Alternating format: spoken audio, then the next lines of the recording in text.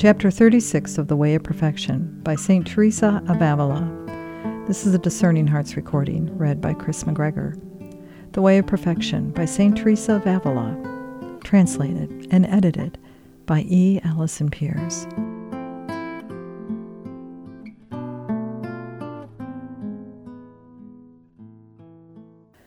Our good Master sees that if we have this heavenly food, everything is easy for us, except when we are ourselves to blame, and that we are well able to fulfill our undertaking to the Father that His will shall be done in us. So He now asks Him to forgive us our debts, as we ourselves forgive others. Thus, continuing the prayer which He is teaching us, He says these words, "And forgive us, Lord, our debts, even as we forgive them to our debtors." Notice, sisters, that He does not say, "as we shall forgive." We are to understand that anyone who asks for so great a gift as they just mentioned, and has already yielded his own will to the will of God, must have done this already. And so He says, "as we forgive our debtors." Anyone, then, who sincerely repeats this petition, fiat voluntas tua, must, at least in intention, have done this already. You see now why the saints rejoiced in insults and persecutions. It was because these gave them something to present to the Lord when they prayed to Him. What can a poor creature like myself do, who has had so little to forgive others and has so much to be forgiven herself? This, sisters, is something which we should consider carefully. It is such a serious and important matter that God should pardon us our sins, which have merited eternal fire, that we must pardon all trifling things which have been done to us, and which are not wrongs at all, or anything else. For how is it possible, either in word or in deed, to wrong one who, like myself, has deserved to be plagued by devils forever? Is it not only right that I should be plagued in this world too? As I have so few, Lord, even of these trifling things to offer Thee, Thy pardoning of me must be a free gift. There is an abundant scope here for Thy mercy. Thy Son must pardon me, for no one has done me any injustice, and so there has been nothing that I can pardon for Thy sake. But take my desire to do so, Lord, for I believe I would forgive any wrong if Thou wouldest forgive me, and I might unconditionally do Thy will. True, if the occasion were to arise and I were condemned without cause, I do not know what I should do.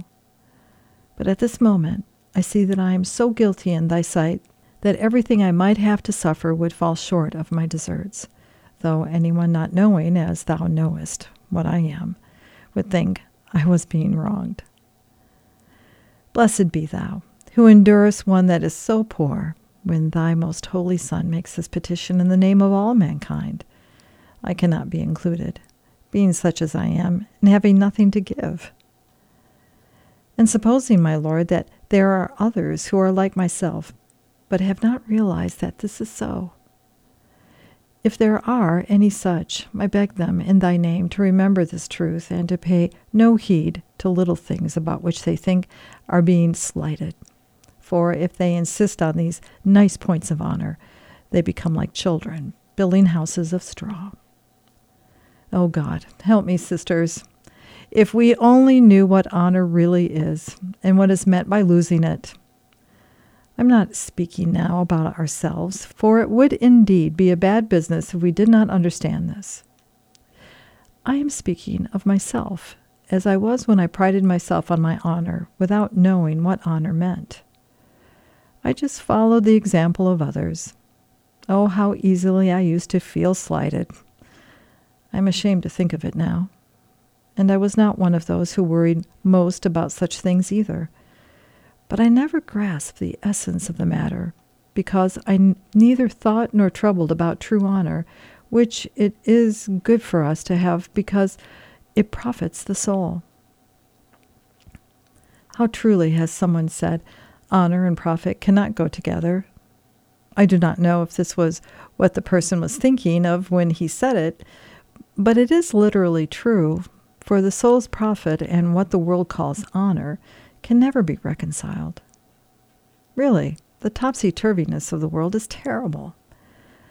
Blessed be the Lord for taking us out of it. May His Majesty grant that this house shall always be as far from it as it is now. God preserve us from religious houses where they worry about points of honor. Such places never do much honor to God. God help us. How absurd it is for religious to connect their honor with things so trifling that they amaze me. You know nothing about this, sisters, but I will tell you about it so that you may be wary. You see, sisters, the devil has not forgotten us. He has invented honors of his own for religious houses and has made laws by which we go up and down in rank, as people do in the world. Learned men have to observe this with regard to their studies, a matter which I know nothing. Anyone, for example, who has got as far as reading theology must not descend and read philosophy. That is their kind of honor, according to which you must always be going up and never going down. Even if someone were commanded by obedience to take a step down, he would, in his own mind, consider himself slighted. And then someone would take his part and say it was an insult. Next, the devil would discover reasons for this. And he seems to be an authority even in God's own law. Why, among ourselves, anyone has been made prioress is thereby incapacitated from holding any lower office for the rest of her life. We must defer to the senior among us, and we are not allowed to forget it either. Sometimes it would appear to be a positive merit for us to do this, because it is a rule of the order. The thing is enough to make one laugh, or it would be more proper to say, to make one weep. After all, the order does not command us not to be humble. It commands us to do everything in due form.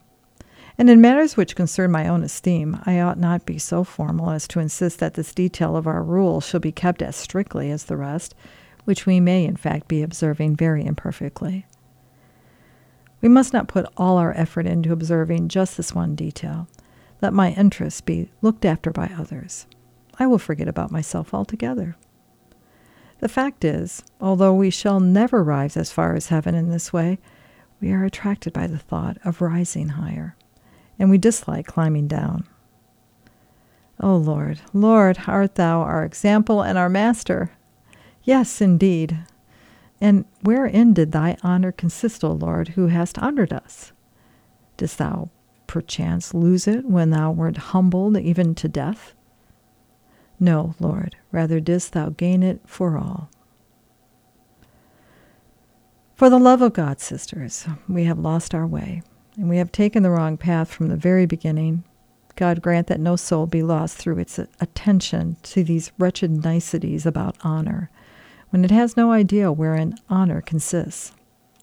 We shall get to the point of thinking that we have done something wonderful because we have forgiven a person for some trifling thing, which was neither a slight, nor an insult, nor anything else.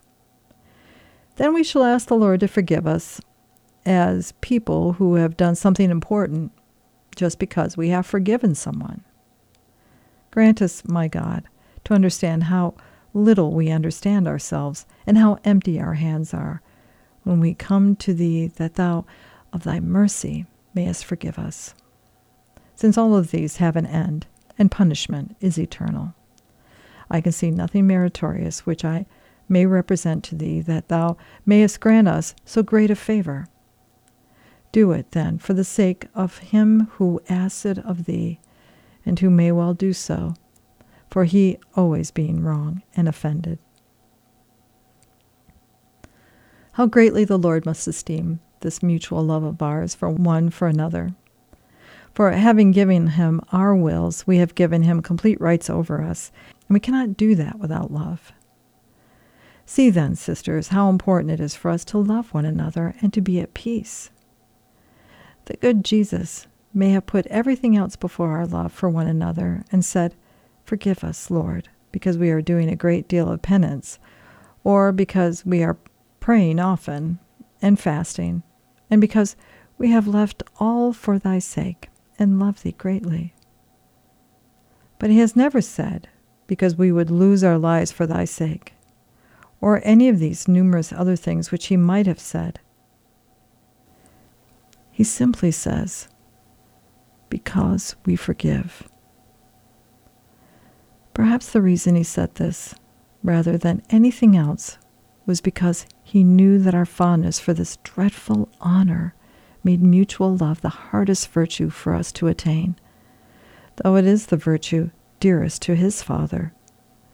Because if it is very difficult, he put it where he did, and after having asked for so many great gifts for us, he offers it on our behalf to God. Note particularly, sisters, that he says, as we forgive. As I have said, he takes this for granted. And observe especially with regard to it that unless, after experiencing the favors granted by God in the prayer that I have called perfect contemplation, a person is very resolute and makes a point, if the occasion arises, of forgiving not only these mere nothings which people call wrongs, but any wrong, however grave, you need not think much of that person's prayer. For wrongs have no effect upon a soul whom God draws to himself in such sublime prayer as this, nor does it care if it is highly esteemed or no. That is not quite correct. It does care, for honor distresses much more than dishonor, and it prefers trials to a great deal of rest and ease.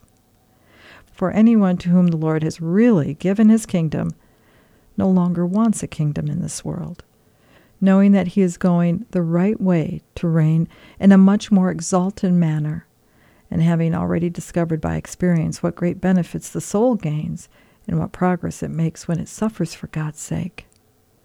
For only very rarely does His Majesty grant it such great consolations, and then only to those who have willingly borne many trials for His sake.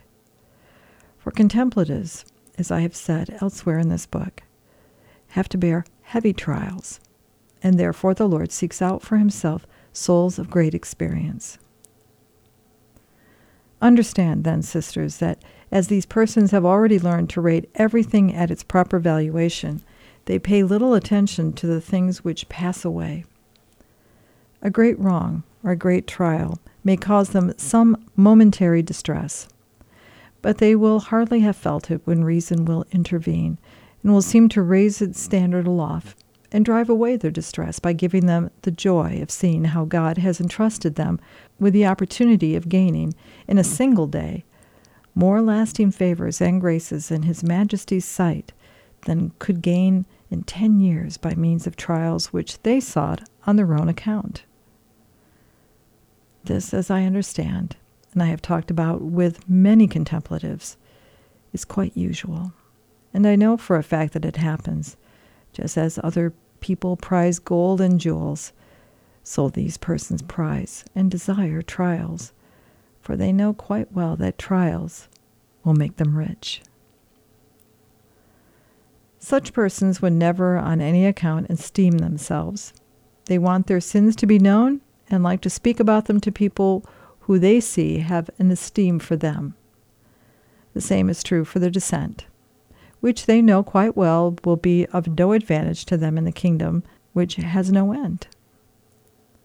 If being of good birth were any satisfaction to them, it would be because this would enable them to serve God better. If they are not well born, it distresses them when people think them better than they are, and it causes them no distress to disabuse them, but only pleasure. The reason for this is that those to whom God grants the favor of possessing such humility and great love for Him forget themselves when there is a possibility of rendering Him greater service, and simply cannot believe that others are troubled by things which they themselves do not consider as wrongs at all.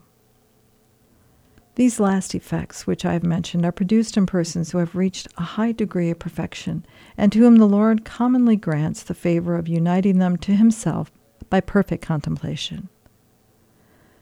But the first of these effects, namely the determination to suffer wrongs even though such sufferings brings distress, is very quickly seen in anyone to whom the Lord has granted this grace of prayer as far as the stage of union. If these effects are not produced in a soul, and it is not strengthened by prayer, you may take it that it was not divine favor, but indulgence and illusion coming from the devil, which he makes us think to be good, so that we may attach more importance to our honor. It may be that when the Lord first grants us these favors, the soul will not immediately attain this fortitude. But if he continues to grant them, he will soon give it fortitude, certainly at least as regards forgiveness, if not in the other virtues as well. I cannot believe that a soul which has approached so nearly to mercy itself, and has learned to know itself and the greatness of God's pardon, will not immediately and readily forgive and be mollified and remain on good terms with a person who has done it wrong. For such a soul remembers the consolation and grace which he has shown it, in which it has recognized the signs of great love, and it is glad that the occasion presents itself for showing him some love in return. I repeat that I know many persons to whom our Lord has granted the grace of raising them to supernatural experiences and of giving them this prayer or contemplation which has been described. And although I may not notice other faults and imperfections in them, I have never seen such a person who has this particular fault, nor do I believe a person exists, if the favors he has received are of God. If any one of you receives high favors, let her look within herself and see if they are producing these effects, and if they are not, let her be very fearful, and believe that these consolations are not of God, who, as I have said, when he visits the soul, always enriches it. That is certain. For although the grace and the consolations may pass quickly, it can be recognized in due course through the benefits which it bestows on the soul. And as the good Jesus knows this well, he gives a definite assurance to his Holy Father that we are forgiving our debtors.